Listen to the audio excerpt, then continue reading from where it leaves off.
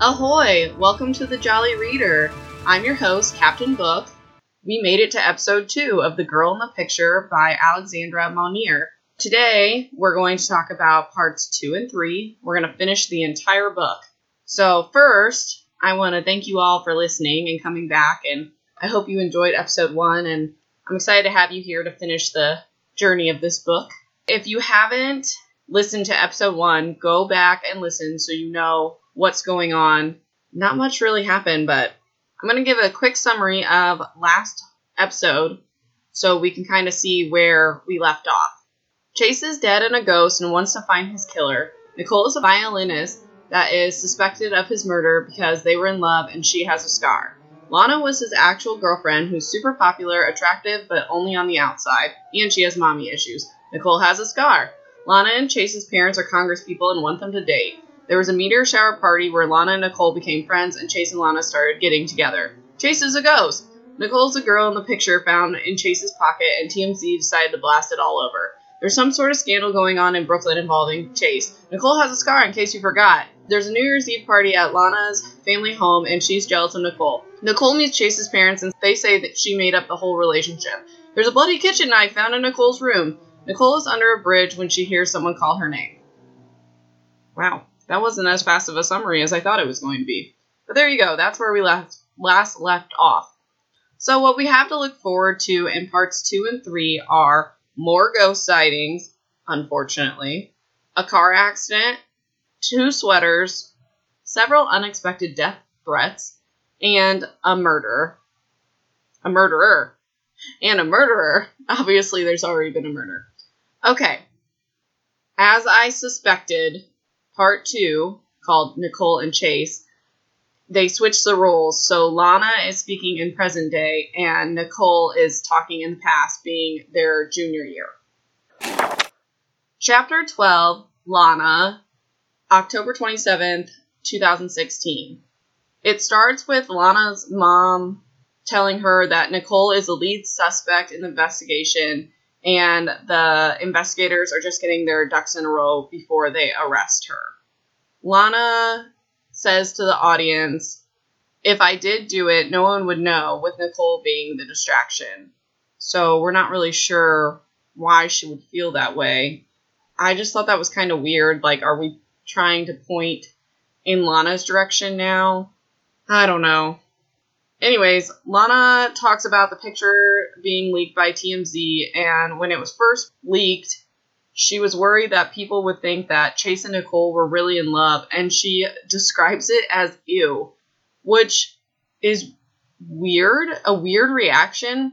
She was worried people would think they were really in love. They told her they were in love, so I don't know why she's like doubting their feelings for each other when they sat her down and told her, which we know previously, but they talk about it more in depth in this next section, so we know that she knows they're in love. And just the ill description is funny to me. I don't know. She just says that, basically Chase is too hot and cool for nerdy, frizzy-haired Nicole. They actually don't talk about Nicole's hair, at all. I was pretty disappointed. But anyways, so Lana talks to her mom and implies that her mom was the one that started the rumors about Nicole. There's a rumor that Nicole faked the pictures and used them to blackmail Chase, and Lana basically thinks that her mom is using her power as congresswoman to spread these rumors and point the investigation in Nicole's direction. Her mom basically says that the investigators have their own reasons for looking at Nicole that have nothing to do with her. Later on, Lana runs into Nicole and Ryan, who is Chase's roommate. And she mentions that she never liked Ryan, and she wants to claw her nails into Nicole's face. And she can't believe she considered Nicole a friend and let this nerd into her popular world. And she says that no one ever betrayed her until these two. But it's not very clear if she's talking about Nicole and Chase betraying her or Nicole and Ryan betraying her. That's not very clear, but from what I know, I feel like she's talking about Nicole and Chase and their relationship. But when it was said at the time, it makes you think that maybe Ryan's involved somehow. I don't know. She basically admits that she's sad about Chase, but she would rather just be mad because that keeps her from falling apart, and a Riviera doesn't fall apart. She's like trying to make her mom proud. I guess. She's still in the anger phase of the steps of grieving or whatever. So it's the day of the funeral, and Chase's dad calls Lana and tells her about how Nicole, when they had the basement meeting, wanted to play at Chase's funeral. And Lana discourages that, and she kind of admits to the audience that, yeah, Chase was obsessed with Nicole's music, but it would be inappropriate for Nicole to play at the funeral. So I guess the dad decides against letting Nicole play. I think it's kind of cool that he even considered it in the first place after accusing her of faking their relationship. Lana talks about there's going to be 5 speakers at the funeral: herself, Chase's dad, Chase's little brother, Headmaster Higgins, and Ryan. And then she talks about how she doesn't understand how Ryan even wiggled his way into talking. And I understand she doesn't like Ryan, but what I don't understand is why that would be weird. This is Chase's roommate and his best friend, so obviously. Just Lana complaining about something because she can. Then she drones on about the black Chanel dress she'll be wearing to the funeral and how beautiful she is and blah, typical Lana nonsense. We're already getting into Lana being vain in the first chapter of today. Okay, so she wonders if Chase thought she was as beautiful in the end as he did in the beginning. I don't know. I don't think, her hotness was ever a question. I think it was her personality, but that's just me. They're at the funeral, and Lana talks about sitting with her parents, and she kind of talks about how her dad's her rocked and really comforting. Her mom's more standoffish, but her mom's really, come through for her during this situation. Anyways, it's just an attempt at character development. So Ryan sits down with her, and she hates every second of it, and she's being super rude, and he's basically like, the minister told me to sit up here because I'm a speaker, get over it. Then Lana is looking around, and she notices Brienne and the other orchestra people, but she doesn't see Nicole, so she's relieved, obviously. Then Headmaster Higgins says her speech, and she reads a condolence letter from the President of the United States. I just feel like that's kind of dramatic. I mean, that probably would happen. I don't know. Do you ever hear anything about Congress people's children in the news? Not really. So then it's Lana's turn to speak, and she leads with the most uncomfortable thing. She talks about how she imagined being in a church like this one day with Chase, implying their marriage. I don't know. Why would you share that with a bunch of people you don't even know? And I don't even think it's true. She never talks about being in love with him. It's weird. Ugh. Okay. So then she talks about him being an all-star athlete, the handsome son of a congressman, but he meant something different to her. And part of him will always stay in her heart forever. So then she sits down and she wonders what Chase would have thought of the eulogy. And then she thinks that he would laugh at her and say, even after death, his spirit can't split itself, and she knows who he would really choose in the afterlife. And this is so sad for Lana that this is her inner dialogue, but then at the same time, throughout the story, his ghost, and before his death, says basically that he would choose Nicole over Lana. So, I don't know. It's just, am I starting to like Lana? Please say no. I do. She has a mini redemption arc. It's really makes me uncomfortable. Okay, so Ryan speaks and says that there was a song about love that Chase loved. Outside of the closed church doors, they hear a violin playing. It's obviously, what's her name? Boring Nicole. Gosh, already forgetting her name, and I only typed it 15 times this morning while doing my notes. Boring Nicole's out there playing violin, and Lana's thinking someone's going to storm out there and stop her, or Chase's parents are going to flip out. No one stops her. Everyone's crying. It reminds her of the New Year's Eve party. And Lana finally lets go a little bit and allows herself to cry. And she hates that Nicole can still make her cry. Chapter 13, Nicole, and there's no date, and it just starts with a letter, and it's short, so I'm just going to read it instead of trying to summarize it. So it says, Dear Chase, it was the train that brought us together, wasn't it?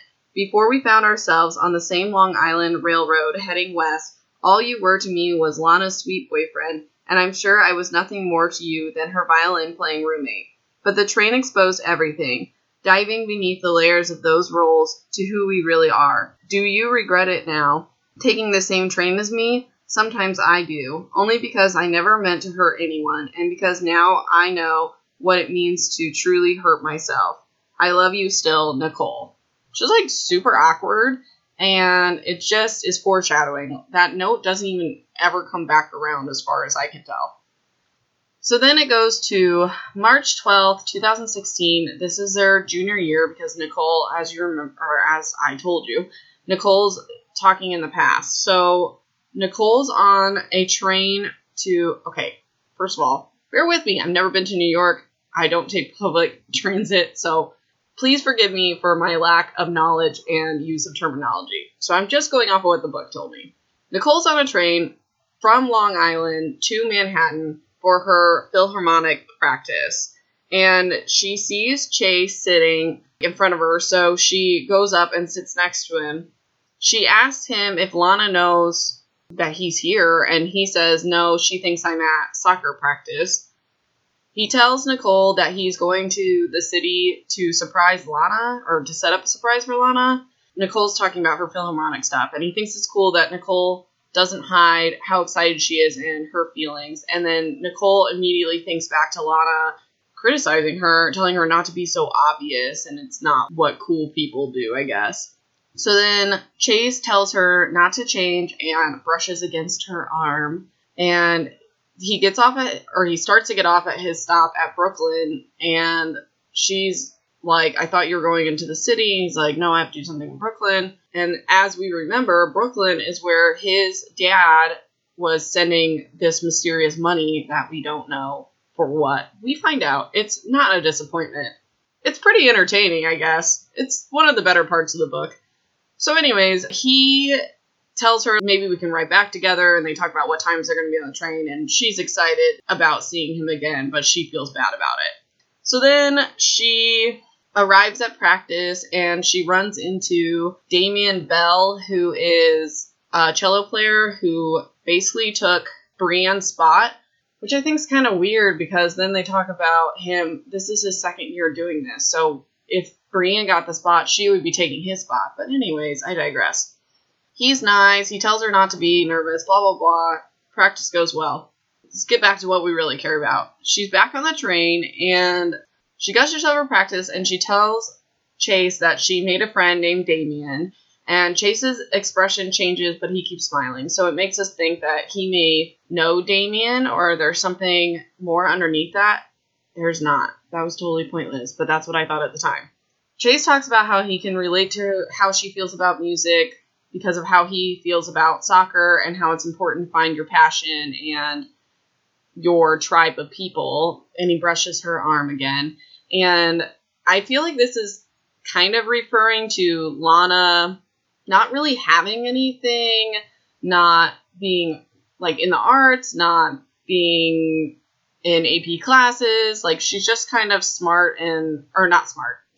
She's just kind of pretty and popular, and their relationship or even friendship could only be skin deep. There's not really anything more to Lana. So Nicole changes the subject, and she asks about Lana's surprise, like, oh, did it go well in Brooklyn and like planning it or whatever? And he says yes, and he'll tell her more ... when he can, and that's how the chapter ends. All suspenseful.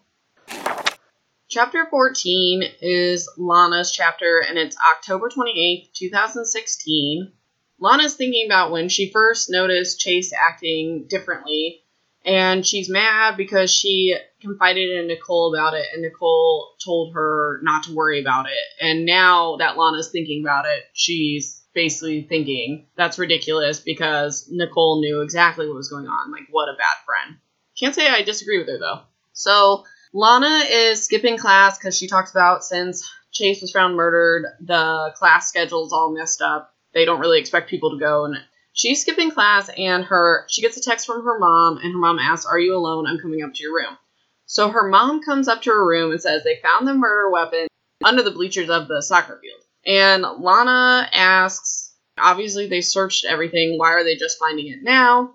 And her mom doesn't know. Then her mom says that they'll be fingerprinting everyone, and she asks Lana if Lana's going to be okay with that, basically implying that, if you did anything, if this is going to be a problem, like, tell me now. Lana asks her mom straight up, "Do you think I did this?" And her mom doesn't answer, but she tells her, "Don't talk loudly, like, people could overhear and get the wrong idea." Then, I don't know, change the subject. She asks Lana to meet her and Lana's dad for dinner, and Lana says that's fine. Then Lana asks her mom if Nicole will be arrested, and her mom says that she would be surprised if the investigators were looking at anyone other than Nicole, and if the fingerprints are a match to Nicole, Nicole's basically screwed.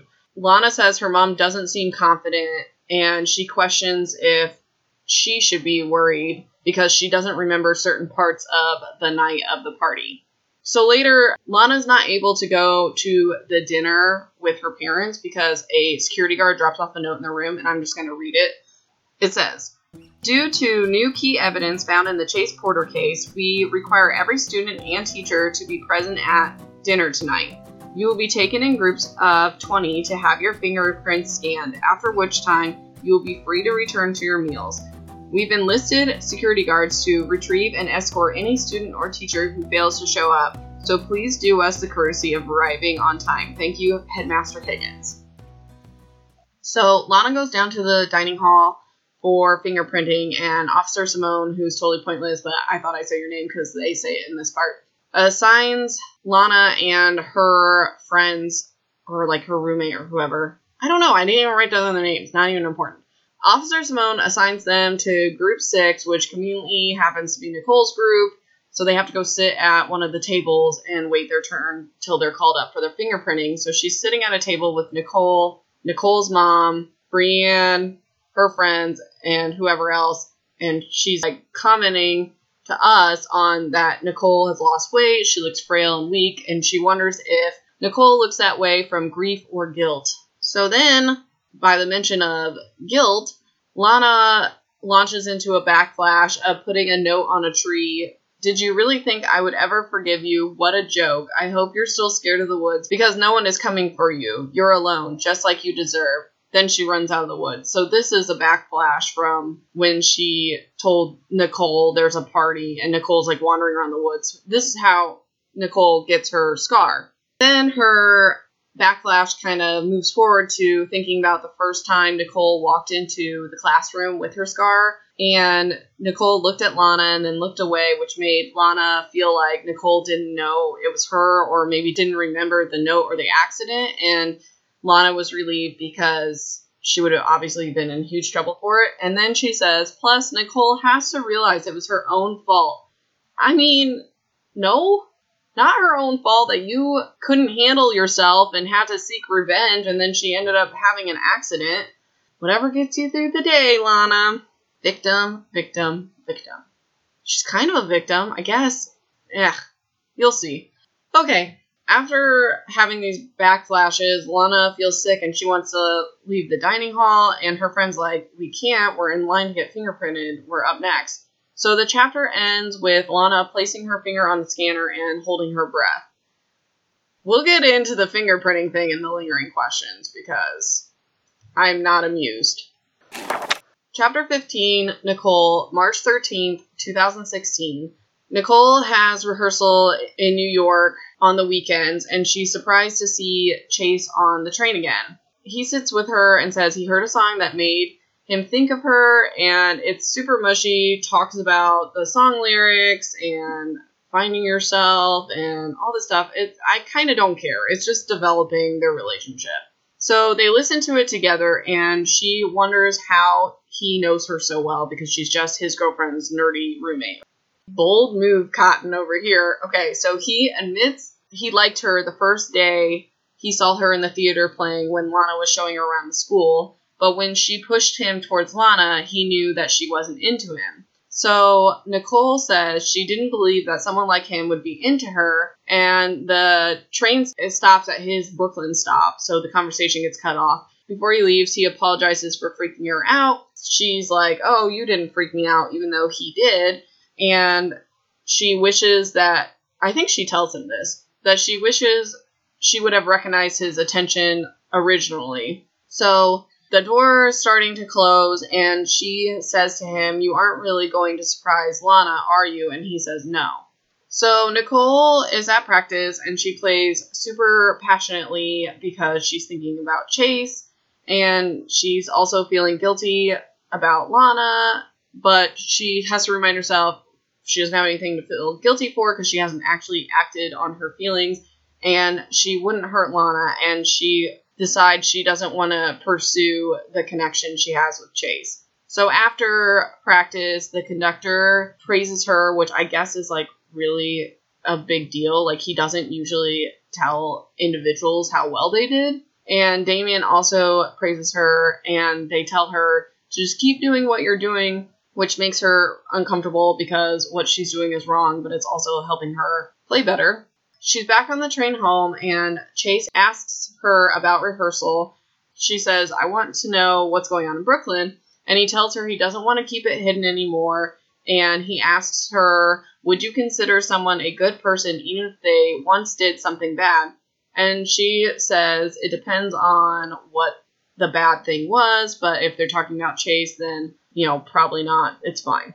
He says that he wants her to come with him next time he goes to Brooklyn because it's just easier to explain that way. She has to remind him that Lana's his girlfriend and they both shouldn't be keeping a secret from her, and that maybe he should just take Lana. So they sit in silence until she asks the question we've all been wondering. If he really did like her when they first met, why did he go out with Lana? Valid question. His answer, not so valid. He says that when Nicole pushed him towards Lana during the meteor shower party, that he had a bruised ego. And Lana's beautiful and she's great, so he knew he'd be considered lucky for dating her, so I guess he just did that. Which, why? Such a dumb reason to date someone. Oh, I have a bruised ego, so now I'm going to go date the hot girl. Like, how does that make any sense? I don't know. He doesn't even talk about trying to make her jealous. It just doesn't. It's a weak reasoning. Especially because they're friends. You're just asking for there to be a problem. So anyways, then he goes on to tell Nicole that she's different, and then she talks about how every time in her life she's been called different, it's been, like, really negative, but this was, like, the highest of compliments. Before they get off the train, Nicole tells him that she'll never forget that day and the song he found for her that made him think of her and everything. And he wants to know why it sounds like a goodbye. And she says, as long as your girlfriend is my friend, we shouldn't be having talks like this. And he says he gets it, and he knows she's right. Chapter 16, Lana, October 29th, 2016. It's the first weekend after Chase's death, and everything is canceled, including the Halloween festivities. Lana gets special permission to go get lunch with her mom because no one's supposed to be leaving campus, and especially not her, because she is, I don't think, a person of interest, but she's under investigation somewhat, so they're not supposed to leave. Her mom picks her up from school, and there's paparazzi, and they're asking her a bunch of questions, and she answers with her rehearsed statement, I'm a girlfriend in mourning. I don't know anything about the investigation. All I know is that the boy I love is gone. Please grant me my privacy during this time. Her mom is proud of her, and Lana says almost all of that statement was true. So this makes me think one of two things. Either the part she lied about is, I don't know anything about the investigation, because she does know things about her mom spreading the pictures to TMZ, but most of that information is already out anyways. But I feel like the part that's not true is, all I know is the boy I love is gone.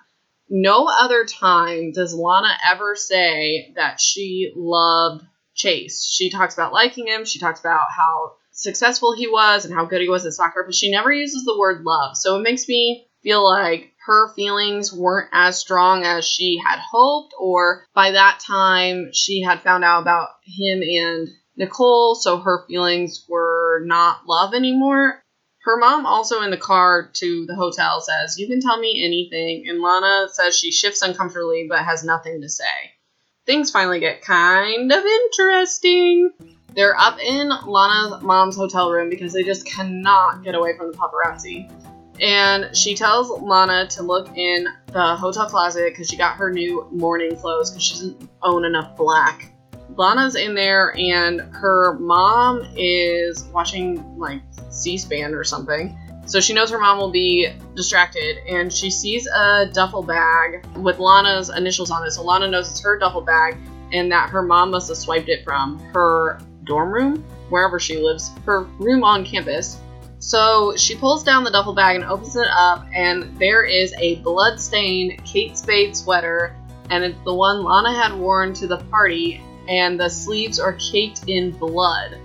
So she yells for her mom, and her mom says that I guess her mom went to her room and was looking for clothes for Lana to wear to the funeral. And when she was going through Lana's closet, she saw this sweater on the floor and grabbed it before the detectives could come and see it when they searched her room. She starts to remember this party, and she remembers Ryan standing behind the kitchen counter serving drinks at the party, and that she couldn't find Chase. And then when she does finally find him at the party, she spots him talking to Nicole, even though she, being Nicole, told Chase herself it was over. She never wanted to speak to him again. And then Lana notices that he says something to Nicole that makes Nicole smile, and obviously that makes her furious. She doesn't really remember the in-between, but she says it's hours later and it's past midnight, and her and Ryan are outside arguing, and she shows Ryan the blood on her sweater. Ryan drunkenly slurs, "What did you do?" And Lana snaps out of her memory and tells her mom, "I didn't do it. I couldn't have. I was just mad." And her mom tells her no matter what, that she would get Lana out of this, no matter what really happened. And Lana's like, "Why would you do that?" And she's like, "I'm your mom," which I can relate. I don't know. I'd probably turn my kid in for murder, but I don't know. Maybe I wouldn't cover up anything for her. Sorry, Allie, you're on your own. Go ask your dad for bail money. So Lana asks her mom if the reason Nicole is a lead suspect is because her mom is pushing the investigation in that direction. And her mom says no. And then her mom tells Lana that she's going to get rid of the sweater back in DC so the detectives won't find it. She's going to go burn it. Then Lana realizes that Ryan saw her with blood on her, but never reported her to the police that she knows of. So she texts him because she wants to find out what he knows, what she did that night, kind of fill in the missing gaps of the party. So she texts him and says, "We need to talk." So that's how that chapter ends. Chapter 17, Nicole, April 2nd, 2016. And I feel like this is a missed opportunity because she should have put this on April 1st, April Fool's Day, because it starts with Nicole talking about how it was awkward that Lana confided in her about Chase seeming off and not all about Lana. April Fool's, Lana, we're in love. Okay, so anyways, Nicole feels guilty even though she kept her promise and hasn't been alone with Chase since the train ride. She does admit that there's still this unspoken connection between them, because I'm sure they see each other in groups or in classes or whatever. But then she says to the audience she wouldn't even go after Chase if Chase and Lana broke up, which is obviously untrue. Lana tells her that same day that she can't go to Nicole's showcase because she has to go to tutoring, which makes sense because she talks about how she's not very good in school. Nicole says it's fine because the entire orchestra, including Brienne, can't go either because they have their own rehearsal, which you're telling me that if someone in your orchestra has this prestigious opportunity that you're not going to call off rehearsal to go see her perform? They're just trying to get characters out of the way for this next part. So then Nicole kind of mentions that Brienne was sweet about not getting into the Philharmonic, but it has been awkward, so she is kind of relieved that Brienne won't be at the performance. Lana takes the opportunity to point out that Nicole has risen above Brienne socially and that, she should be happy about that. And Nicole feels uncomfortable because she doesn't like being that girl. She doesn't like making Brienne jealous. She doesn't like attracting Chase. That's not how it is. It's not how it's ever been. But at the same time, she doesn't do much to not do that. Okay, we're not going to victim blame here. Okay, April 3rd, 2016, it's still Nicole. It's her performance at the Philharmonic. Now, I just want to say that I thought this was an entire orchestra, like 50 plus people. And I asked my husband the same thing. How many people do you think are in this? He said 50. There are 12 performers. I feel like I live under a rock. Like, I don't understand how any of this fancy New York violin stuff works. Anyways, so she's naturally nervous, but she's doing fine. They, play their first several songs. And right before... Okay, so backtrack. During practice, she played a version of that song that Chase gave her on the train that made him think of her. And she was so good at practice that her instructor wanted her to play it at the big performance. So right before she was about to play this song that Chase gave her, he walks into the auditorium. And she drops her bow. And I guess that's a huge no-no, super embarrassing thing. She is dying on the inside. Damien's looking at her like, what the heck is wrong with you? So she recovers and she plays the song super passionately, super amazingly. And she says it's partially because Chase is there watching her, and that song gains the first standing ovation of the night. So the performance ends and the performers go out to greet everyone in the audience, and her mom's hugging her and stuff. And then there's a woman from Juilliard who says, oh, we want you for the music division. You'll surely get the Juilliard scholarship. Can I talk to your mom? So then Nicole points this woman in her mom's direction to get the mom out of the way so she can go talk to Chase. That's all that's happening in this book. So Nicole and Chase are talking. She asks him if Lana knows that he's there. She obviously doesn't. He asks her if we could go back to the first time we met, would you make a different choice this time around? And Nicole said, are you talking about if you broke up with Lana? And he's like, yeah, it would suck for all of us, but she'll get over it. Nicole says Chase is the one that Lana wants, so she won't get over it. And then he's like, well, you're the one I want. You're a breath of fresh air, and hearing your music makes me forget about all the bad stuff. She says that she'll consider them telling Lana the truth about their feelings that apparently just popped up out of nowhere because they haven't been alone together. I'll get into the timeline in my lingering questions. It's a little sketchy, but she'll consider talking to Lana, or they will together, about their relationship, whatever you want to call it, their feelings. But she wants to know what's going on in Brooklyn first. So he agrees. And then her mom comes up and says that she got the scholarship because that's how scholarships work. You just randomly at the performance, here you go, you have it now. So Nicole introduces Chase as her friend, and he wants to take Nicole out to celebrate. Her mom says, oh, you have 3 hours before curfew, so just make sure you get back to the school by then, and that's fine. So they go out, and we never hear about it ever again. Chapter 18, Lana, October 29th, 2016. Lana is thinking about the first time she thought something was going on between Nicole and Chase. He has a soccer game, and she's sitting in the bleachers with Nicole and her friends, and every time he would score a goal, he would look up at Lana. This time, he scored a goal and looked up at Nicole. Also, side note, before we get into this, she's describing the soccer game. She's talking about how Chase is the strongest on his team. He's the fastest. So I immediately thought he was going to Brooklyn to get steroids.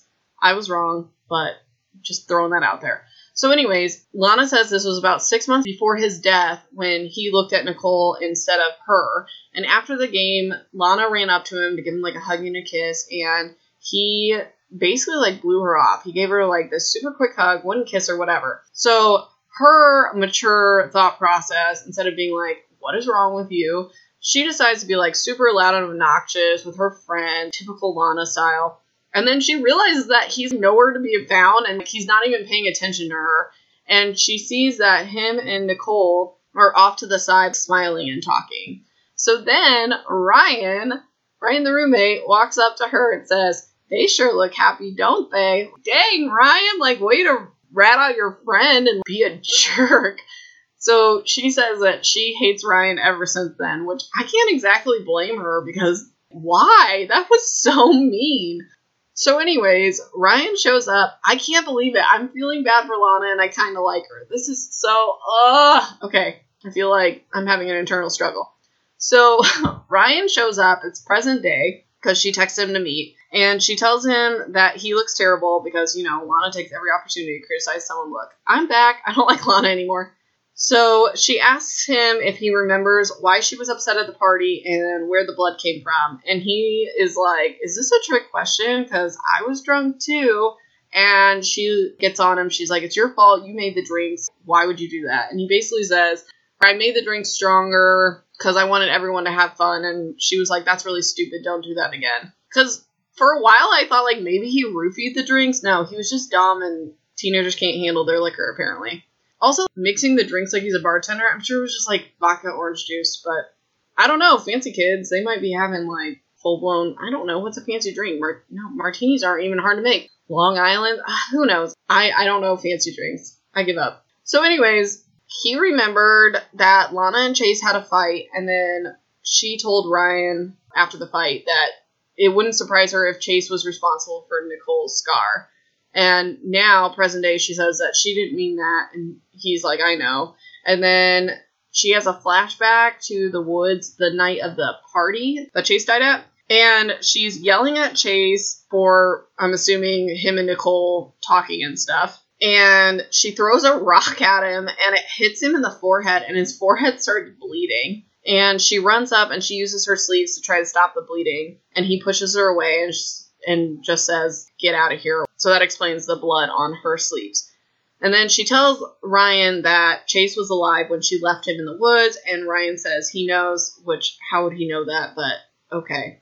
And then he says that they're in this together because he won't tell the police about this fight between her and Chase if she doesn't tell them that he made the drinks at the party, which is super weird because I don't know what the police would do with that information. Like, oh, you got everyone drunk at the party. You guys are all underage. We already knew everyone was drinking anyways. You're not responsible for anything for the drinks being too strong. Even if he got someone super drunk and then they went and murdered Chase, which being drunk is not an excuse for murdering someone, he wouldn't even be held liable. This is so stupid, but whatever. They make a pact. They're not friends, but they're not rats either, so here we are. Chapter 19 gets interesting. Chapter 19, Nicole, April 3rd, 2016, they're in Brooklyn. So Chase takes her to Brooklyn, and they're holding hands, and I don't know if they're holding hands because they like each other, or because this is like an intense emotional situation, because Nicole's pretty adamant about not acting on their feelings before they tell Lana. So anyways, they walk up to Sherlock Holmes' brownstone, and they see a little boy in the window with a cane, and Chase launches into this whole story. So his parents had been fighting a lot, and when he was younger, his dad would take him to this specific pizza place to cheer him up, and he thought he would surprise his dad at work with a pizza, and this is Chase's sophomore year. He opens his dad's office and he catches his dad with one of his dad's workers, Lucy Jensen, and they're like half dressed and they're making out. So Chase, I guess they don't notice him walk in. Chase takes his dad's keys off the desk to like his super fancy car. I didn't write down what kind. His Ferrari, I would assume. And his dad and Lucy finally notice him and he's like calling after him or whatever, but Chase takes off. He takes his dad's car and he drives to the Jensen's house. Also, side note, he talks about Lucy being one of his mom's friends and having them over for dinner, like Lucy, her husband, and her kids. I'm not really sure how he knows where the Jensen's house is, but he drives there. And he doesn't have a license or anything, so that's not good. But he drives his dad's car to the Jensen's house, and he says, like, I don't know what I was going to do. Maybe I was going to go tell her husband. I was just mad. So before he can do anything, he hits something, and he calls his dad and says, I hit something, like, I'm panicked. I shouldn't even be driving. And his dad says, just leave. My main assistant or whatever will take care of this. Later on, Chase finds out that he hit Brady Jensen, who is one of Lucy's sons, who's the same age as Chase's brother Teddy. He was 10 at the time. Chase's dad paid for Brady's surgeries and stuff and is bribing the family. That's why all that money is going to Brooklyn. He bribed Lucy and her husband to convince their older son, Justin Jensen, to take the fall for hitting Brady. So Justin goes and tells police that he was practicing for his driver's test and accidentally hit his brother. The police found weed in Justin's system and decided to make an example of him, and Justin goes to juvie. I don't know why criminal charges were pressed. I feel like it could have been kept between the family. That part was kind of sketchy, but anyway, so he goes to juvie. Chase says he doesn't know for how long, if he's out or whatever. So Chase felt super guilty about the whole situation. He told his parents, I want to take responsibility for this. And his parents' way of stopping this is to move him to Oyster Bay Prep School, which wouldn't stop him from saying anything, but nice try. So secretly behind his parents' back, Chase volunteers for the physical therapy place that helps Brady. Brady lives with his aunt and uncle, and Chase uses a fake name so no one knows it's him.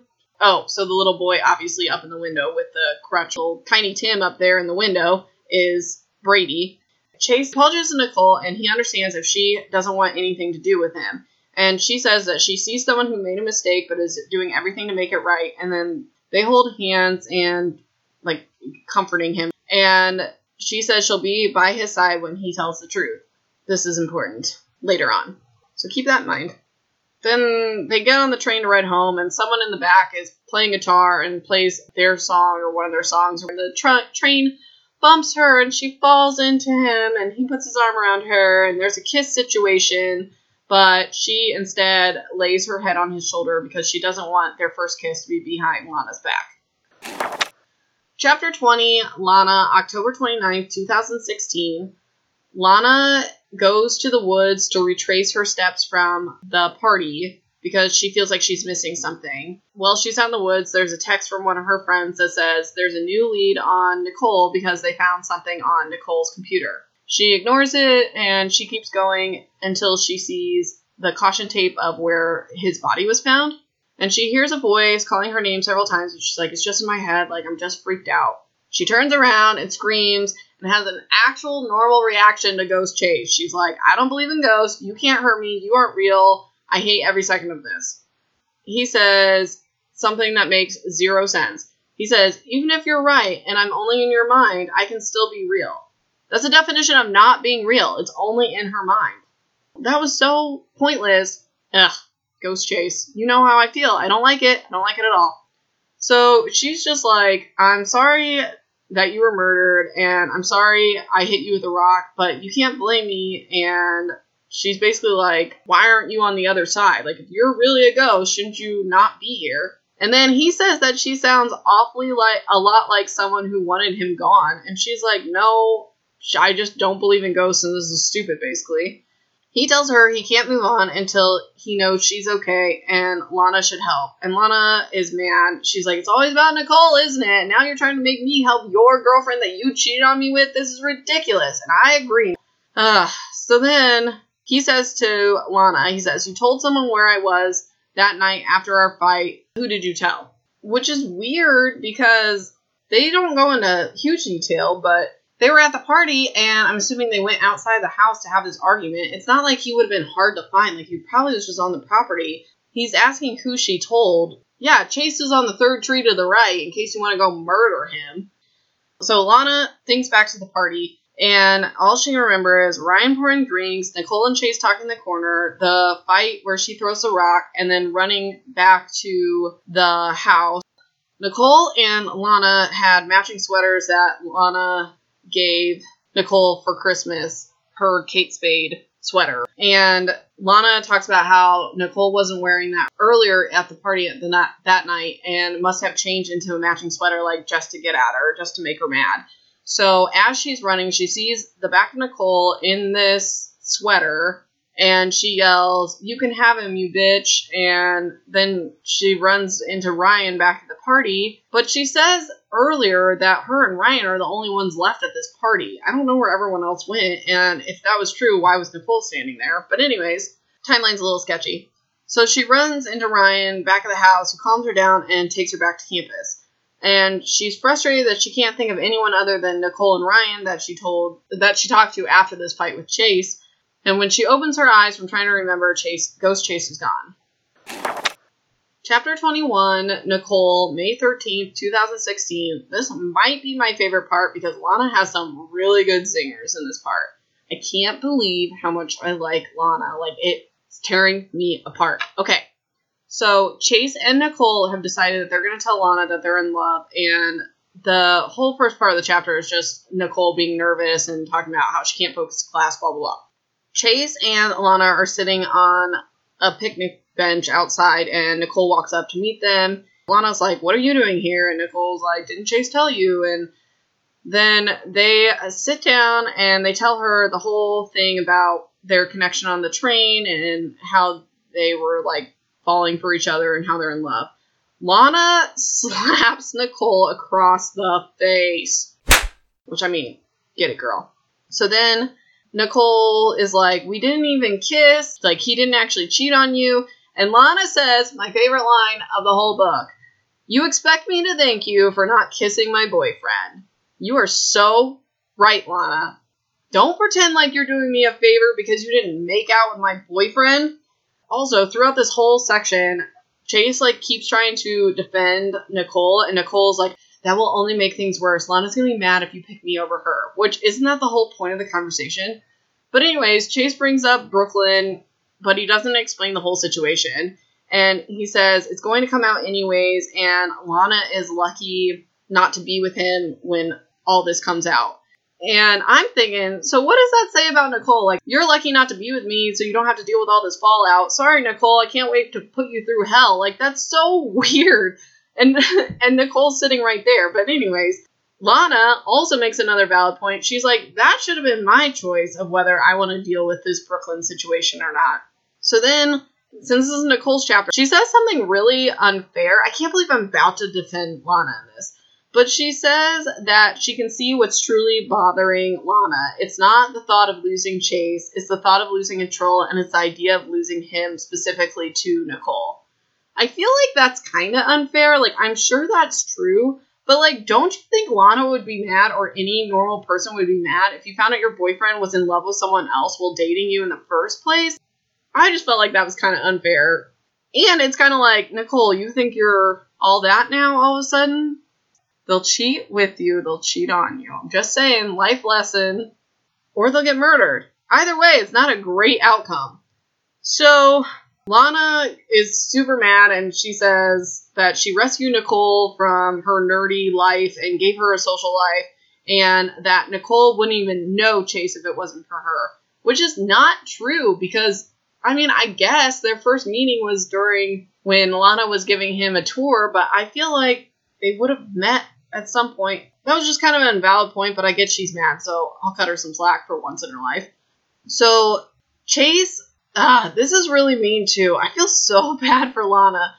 Chase says to Lana, "Well, our parents are the reason we're even together." Which is so not fair, because they both admit, if you remember from last episode, they both admit that their parents wanted them to date, and then they both agree that they like each other, so they're gonna give their parents what they want. So I think it's really unfair for him to come up now and is like, "Well, we're just together because our parents wanted us to be." And then Lana says that, she goes, "I thought this was real." And he says, "It was, but I just..." And Lana cuts him off and says, "You just like her more." Which, oh, Lana, girl, I feel so bad for her. Like, this is not fair. Then she says, "Do you realize every guy in school is going to think you're blind and dense?" And basically calling Nicole ugly and that he's an idiot for wanting to date a nerd. See, like, I feel for you, Lana. Like, you have every reason to be upset, but then you go on and be like, "You're dating a nerd. How dare you?" I don't know. I kind of go back and forth. Keep it above water. Keep it above the line there, Lana. So then Nicole's basically like, "What do you want me to do? I'll do anything." how about you don't cheat? Don't steal my boyfriend. So Lana says, abandon this plan to betray me, and you can stay away from me and my boyfriend and get yourself a new roommate. So apparently Lana's like, we're not breaking up. You're still my boyfriend. So Nicole is like, I gotta get out of here. And Chase is like, no, don't. And then Nicole literally runs away. She just goes and runs. She waits at their room for Lana, but Lana never shows up. And she gets a text from Chase that says, meet me under the wooden bridge by the pond. I'm sorry, the pond? I thought there was a river going under it. Where is this bridge? And then he talks about it being by the soccer field. So it's not even like a secret spot. Ugh, the bridge. Okay. So she gets to the bridge and he tells her that he broke up with Lana and she's pissed. So he offered to keep the breakup a secret until she's ready to tell people. And that him and Nicole will have to be low-key about dating. And he asks Nicole if she regrets any of this. And she says she regrets hurting Lana, but not them being together. And then they make out and it's intense. Part 3. Oh, so we made it through part 2. So we're in the final part of the book. Part 3 is Nicole and Lana, and both their perspectives are present day. Chapter 22, Nicole, October 26, 2016. We're back at the bridge that the voice told her to go to with the knife. And, drum roll, who is at the bridge? It's Ghost Chase. How disappointing. Womp womp. Okay, so he's there, and she's like, how are you here? And he says, I fight off the light, and I choose to be with you instead of going to the light, and I'm able to be here for a short amount of time. He wants to know that she's going to be okay before he goes. She touches his cold ghost face. He apologizes for everything and asks her to forgive him. And then she's like, no, I'm sorry. No, I'm sorry. Oh, we love each other. Okay, whatever. So then she says that Ryan had texted her to come to the party, and she was afraid and excited because if they got close again, she was worried that something bad would happen, like the accident that gave her her scar. He says that he thought that she didn't remember the night of her scar, and she says she doesn't, but she remembers feeling like they were both in danger as long as they were together, which they explain that more. She feels bad that she left the party after they talked, and he says that he's glad they left because they both could have been dead, and he's glad that she's the one that survived. So she tells him about the knife that was planted in her room, and he wants to hold it, and he's moving it across him. It's really weird. So then he tells her to get rid of it where it can't be tracked. So we already know that she puts it under the bleachers of the soccer field, or it can't be tracked back to her. So then she tells him that she thought about the earlier days like he asked, and that brought her to their trip to Brooklyn, and asks if it was Jensen. Oh, Jensen's the last name. What's his name? Jared Jensen? Going with Jared. If it could have been his revenge. And Chase says maybe, or someone else, and he disappears. A lot of help you are, Ghost Chase. We're still on Nicole, and it's October 29th, 2016. Nicole wakes up, and her lawyer is saying that the police found an email that she composed the day Chase died in her drafts folder.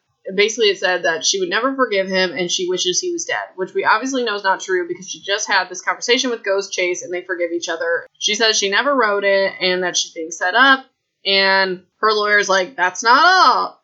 They found a bloody sweater! So they say that they found her bloody sweater and her hair was on it and it matches the DNA, her DNA, and so they should prepare for the worst. So at this point, we're thinking, did Lana's mom plant this sweater, that they're matching sweaters with the blood on it? Chapter 23. From this point out, the chapters move pretty quickly. So chapter 23, we're almost at the end. Lana, October 30th, 2016. The cops kick her door in and handcuff her and arrest her. Just kidding. It's just a dream. None of that ever happened. So Lana can't sleep because of this dream, and it's 2 a.m., and she gets a text from her mom to turn on the news. So she's Googling the news, and she sees a video, and it's Nicole being, aka the girl in the picture, Nicole Morgan being taken into custody, and Nicole saying she didn't do it, and she's being set up, and she knows exactly who, but then her lawyer cuts her off. So there's a news report, and I'm just going to read it real quick.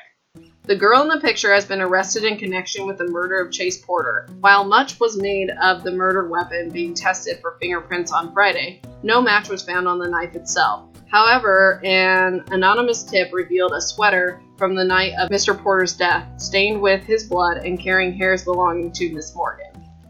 So that's basically why she was arrested. So Lana says to us that, yeah, she wanted Nicole gone, but this doesn't feel right.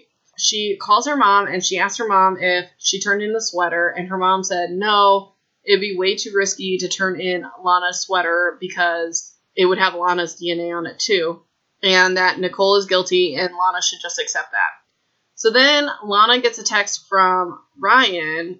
He is like, can you believe this? This is crazy.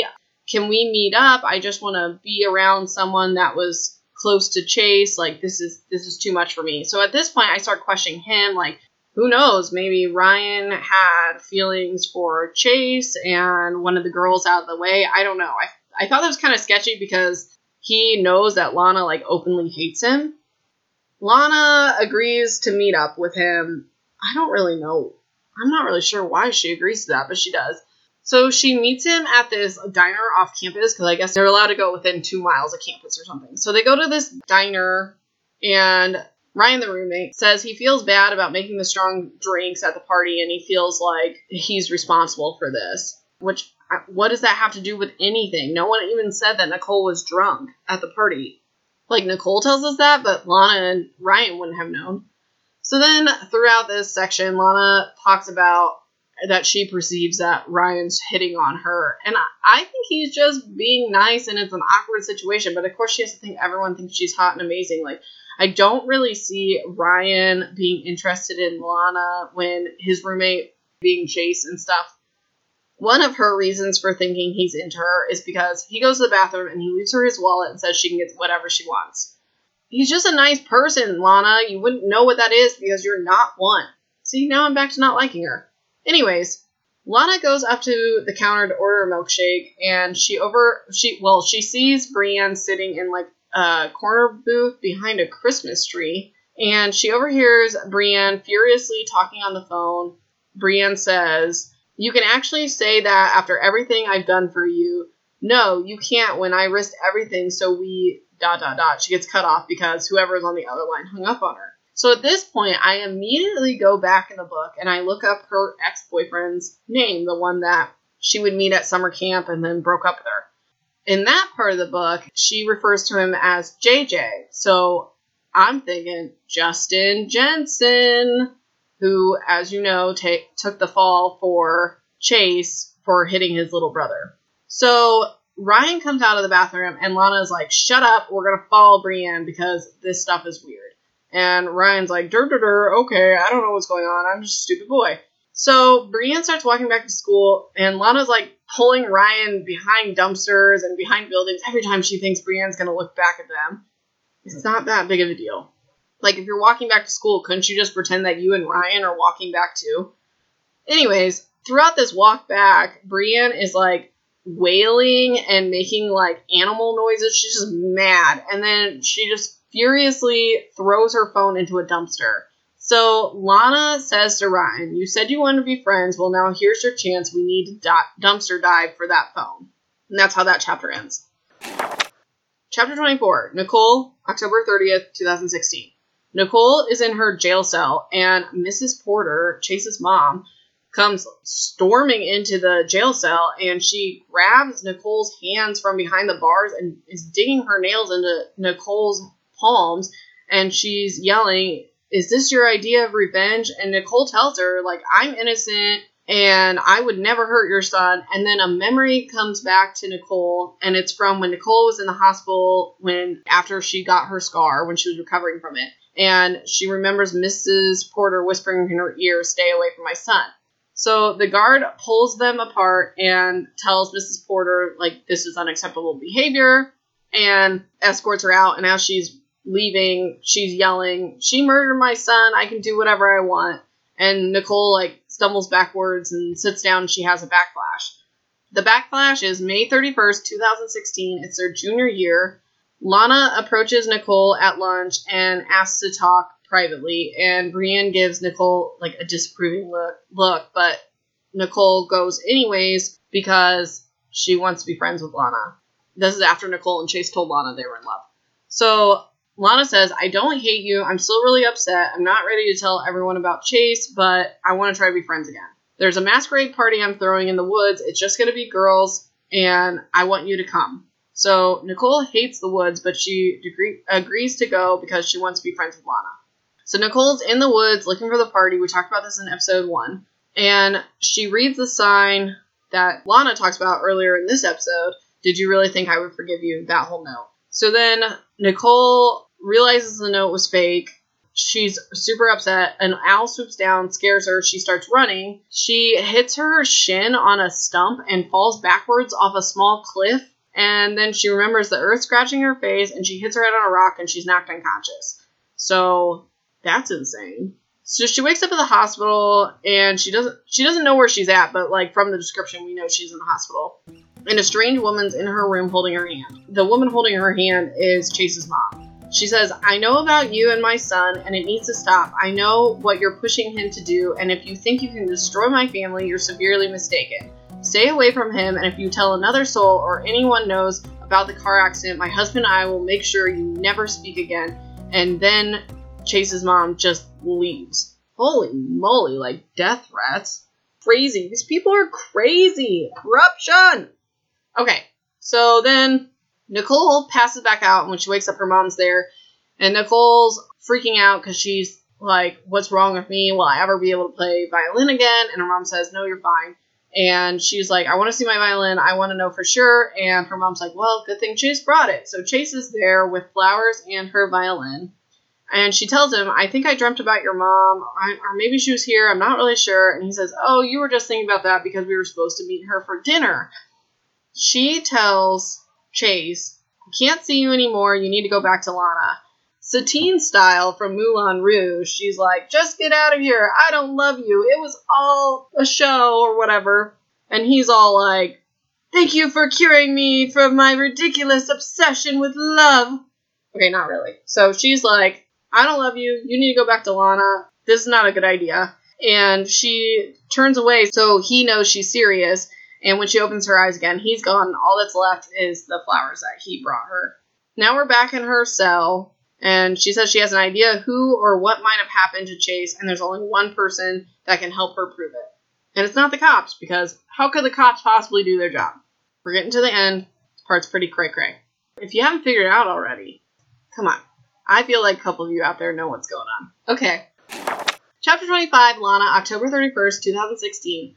Lana meets Nicole at the jail because Nicole called her, and tells her about, well, one, she tells her she remembers the note in the woods, and Lana's like, oh, I thought you didn't know, and she's like, oh, it's all coming back, it's all coming back to me now. Okay, anyways, she's like, you know, I remember it, but I'm not mad, I forgive you, whatever. I know it was an accident. And then Lana's like, it was an accident, I would have never put that note up if I knew you were gonna fall off a cliff. Like, well, duh, she's not a freaking monster.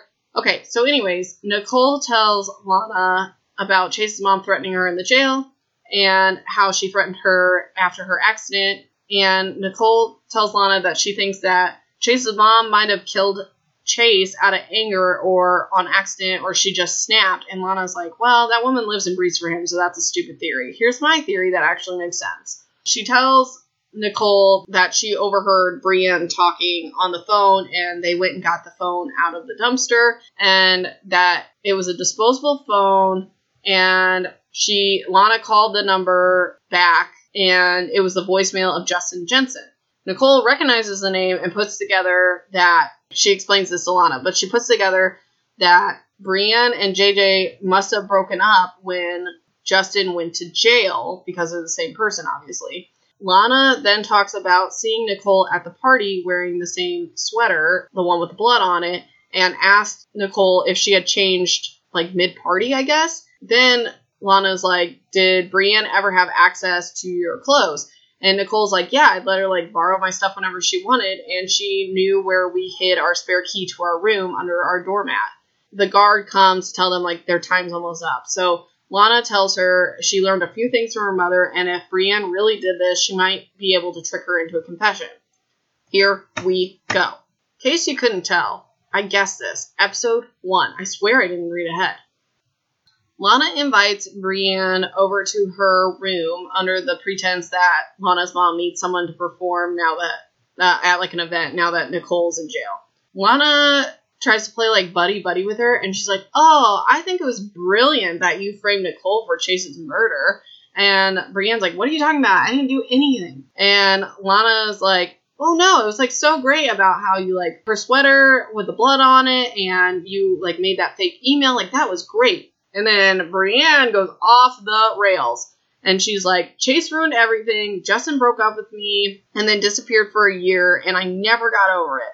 And then she said that 2 weeks ago, Justin came to visit her and told her everything about the bribe and him taking the fall for Chase. And Brienne wanted to start back up with Justin, but his parents had figured out how to give him a fresh start in Canada. So Brienne offered to go with him, and he said, no, I'm going to Canada by myself. He probably knew she was psycho, and this was just like a good reason to break up with her. But anyways, he said he just came to give her closure. Like, don't do that. It's fine to give someone closure, but like, don't say that. Anyways, she tells Lana that she didn't plan on killing Chase. She just took the kitchen knife to scare him. She wanted Chase to tell the truth to the police that, like, so Justin, his record would be expunged and he wouldn't have to leave and they could be together. And as soon as she brought it up to Chase in the woods, Chase admits everything, and she says she just snapped and she doesn't even remember the blade going in. Lana, she's being a boss, and she's like, okay, so tell me about how you framed Nicole. Brienne's like, I'm not an idiot. I knew to hold the knife with a napkin to not get my fingerprints on it. And she said she didn't plan on framing Nicole, but she had to protect herself, and Nicole was the obvious target to frame. And she said she knew about Nicole and Chase because it was obvious, and she knew that Lana had a falling out with Chase. Brienne said she had to put herself first, and of all people, Nicole should understand because she always put herself first, and she takes everything, like the Philharmonic, the Juilliard scholarship, and Lana's boyfriend. So then Lana's like, now! And the police bust in, and she reveals that she recorded the whole confession on her phone. And then Detective Kimball and Officer Ladgebadge arrest Brienne. And then, come on, Kimball. Kimball tells Lana, you did a good thing, and because of you, an innocent girl is being set free. No, Detective Kimball, because of you, an innocent girl was in jail in the first place because you didn't know how to do your job, and you were biased, and you thought she was a suspect from the first place. Okay, that really made me mad. But anyways, Lana tells us she's going to let all this go for good, and she's glad that she helped Nicole. Chapter 26, Nicole, November 1st, 2016. Nicole's leaving the prison, and she sees, because they're releasing her, because obviously she didn't do it, and she sees Brienne fighting and screaming as they take her back to her cell. And then there's cameras outside, and Nicole makes a statement. She says, there's so many stereotypes about me, but they weren't true, and I made the mistake of judgment too, because my closest friend did this to me, and the person I least expected to help me proved my innocence. And then she publicly thanks Lana. And then she tells them that she's determined to be known for the right things, her music. And then she said she feels a breeze wrap around her, and she knows it's Chase saying goodbye. Oh, I'm so glad the ghost gets a happy ending. The epilogue. That's Chase's part. So Chase says he went into the light, and he's like kind of tortured though, because he thinks about how different things would have been if he would have just told the truth about the car accident from the beginning. But then he says he would have never been transferred to Oyster Bay, and he would have never met Nicole. And then he says that, like, he watches over Nicole and he hears her play her songs, and she has, like, a musical career, and she still plays their songs, and she knows it's for him. And one day, many years from now, I know we'll be together again. Until then, I wait and I listen. And that's how the book ends. We did it. We made it through the book. On a scale from 1 to 10, I would rank it about a meh. I don't know. We'll get into my lingering questions. My lingering question, this is a repeat question. Why did Chase and Lana stay together after the hospital incident? Like, I get that Nicole said, oh, go back to Lana, but that doesn't mean he actually had to do it. And, oh, his ego was hurt again, so he's going to go date the hot girl. Also, I don't really understand why Lana stayed with him after that. Because as far as we know, they never ever officially broke up in the eyes of everyone at the school. And so Lana just said, okay, I guess we can like fake be together. That was never very clear to me. So my next question is, Chase and Nicole dated for how long? I looked. 2 weeks.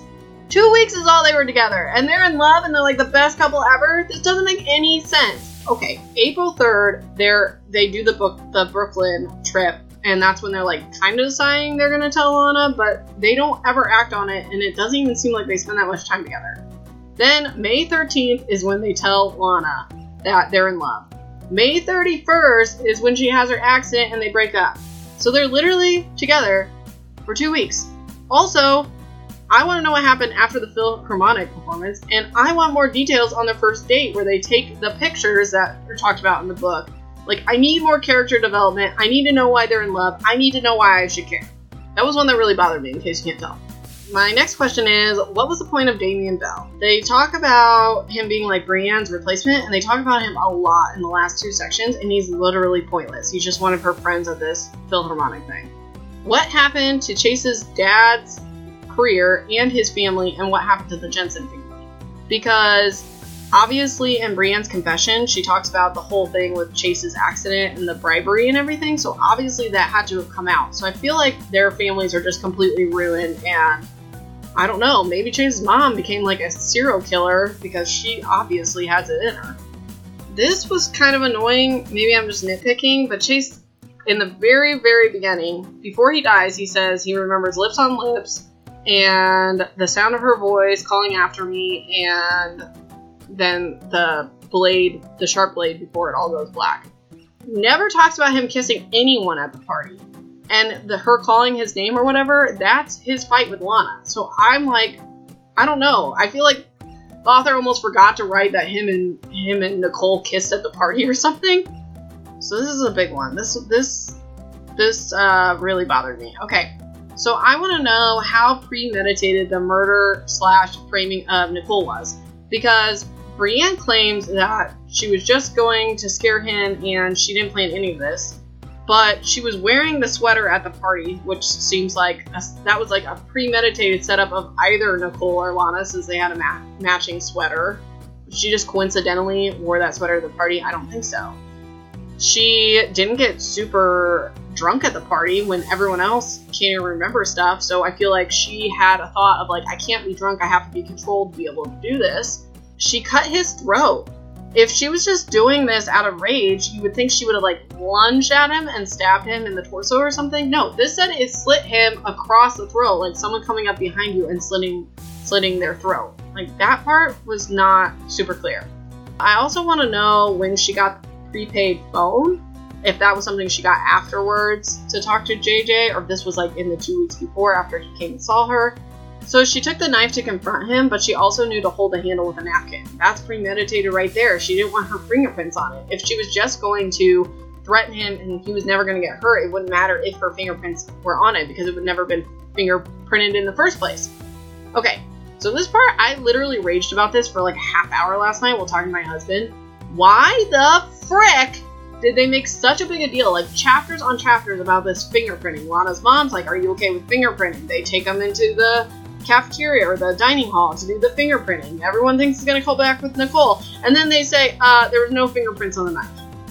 There was no fingerprints on the knife. So the police would not have been doing fingerprinting. Ever. At all. And we know, Brienne even says, I'm not an idiot. I didn't get my fingerprints on the knife. I wiped it. Why? Why did you waste my time? Okay. So my next question is, how involved in this murder was JJ? Now, I'm assuming JJ did not want her to kill Chase because it's pretty clear he doesn't want anything to do with her, but he definitely knows that she did it. So why didn't he come forward to the police or tell someone, or maybe he just doesn't care or he doesn't want to get in more trouble, but that was kind of left open-ended for me. And then my final question is, what became of Lana? No one ever talks about her. She's just like, okay, I'm going to get over this. Okay, bye. Like, did she become an investigator? Because she's apparently pretty good at it. Did she become a congressperson like her mom? Did she ever befriend Nicole? Like, no one cares about her. She's like a throwaway. And I'm like, you give her a comeback arc and then you don't finish it. Those are my lingering questions. Love to hear yours. If you have any lingering questions or you want to discuss the book, I'm on Instagram at the Jolly Reader Podcast. So you can follow me there. You can send me private messages. You can comment on pictures. I'm really excited to hear what you all have to say. Also, I'm open to book suggestions. This one I found off of just like, it was a New York bestseller and a lot of people said they liked it. I personally, not for me. Not my favorite book. Not enough character development. And obviously I predicted who did it after part 1. Like kind of accidentally, but I was pretty on point with her motive and stuff too. So I'm looking for something a little more that's going to challenge me more, give us a little more to talk about. For my next book, I'm going to read Two Can Keep a Secret. It's by Karen M. McManus. I previously read, before I started this podcast, I read One of Us is Lying, and I really, really enjoyed that book. It also has a sequel, which I haven't read, but I own. I just haven't gotten around to it. So I already know I like this author. This book has gotten raving reviews. It's one of her new books. So to give you a sneak peek, I'm going to read the inside cover in a super dramatic fashion. Echo Ridge is small town America. Ellery's never been there, but she's heard all about it. Her aunt went missing there at age 17, and only 5 years ago, a homecoming queen put the town on the map when she was killed. Now Ellery has to move there to live with a grandmother she barely knows. The town is picture perfect, but it's hiding secrets. And before school even begins for Ellery, someone declares open season on homecoming, promising to make it as dangerous as it was 5 years ago. Then, almost as if to prove it, another girl goes missing. Ellery knows all about secrets. Her mother has them, her grandmother does too, and the longer she's in Echo Ridge, the clearer it becomes that everyone is hiding something. The thing is, secrets are dangerous, and most people aren't good at keeping them, which is why in Echo Ridge, it's safest to keep your secrets to yourself. So I'm really excited to get into this book, and I'm interested to read something that's from one person's perspective. So I hope you guys can get excited about that, and I will start that book. We'll probably do about half of it again, probably do it in 2 parts again, in 2 weeks. So until then, find me on Instagram at the Jolly Reader Podcast. Subscribe wherever you get your podcasts so you can get notifications for the newest episodes. And please, please, please share with your friends, share with your family, share with anyone that you think might like this. If you're on Apple Podcasts, leave me a review. I'd love to hear what you think. Tune in 2 weeks for the first part of Two Can Keep a Secret. Also, if you stay till the end, I'm sure I'll have some outtakes for you. And until we sail again, this has been the Jolly Reader. Bon voyage! Hey, you made it to the outtakes! Get ready, because here we go!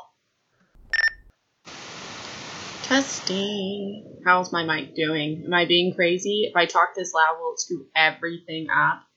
I'm going to try not to say like and or whatever a million times because it's going to mess up my editing, make it take forever. Patchy, what are you doing in here?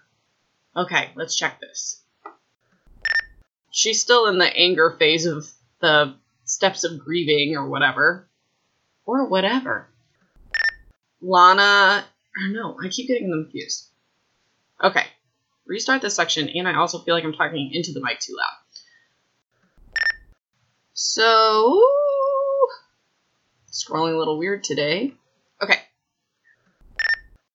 They're at the funeral. Why is this so loud when I'm recording? Is this too loud? Okay. Okay, so, let me scroll. Okay. I feel like I'm talking really loud today. And I kind of feel like he's referring to... There's a fly in here again. Get out of here! It's buzzing all around me. It's going to drive me crazy. Okay. Oh my gosh. I'm going to kill this fly. Pause. The fly has met its end. Sorry, PETA. Also, I want to make it clear my house isn't nasty. It's just when I let the dogs in and out, flies will come in. We live by woods. But anyways. Okay. So let's scroll down so we do the next chapter. Oops, too far. Oh my gosh, who keeps calling? Dodo. That's weird. Pause. And everything. So she's skipping class. I just hit my mic, sorry. Okay, where am I at? Oops. Should probably mute this. Just in case.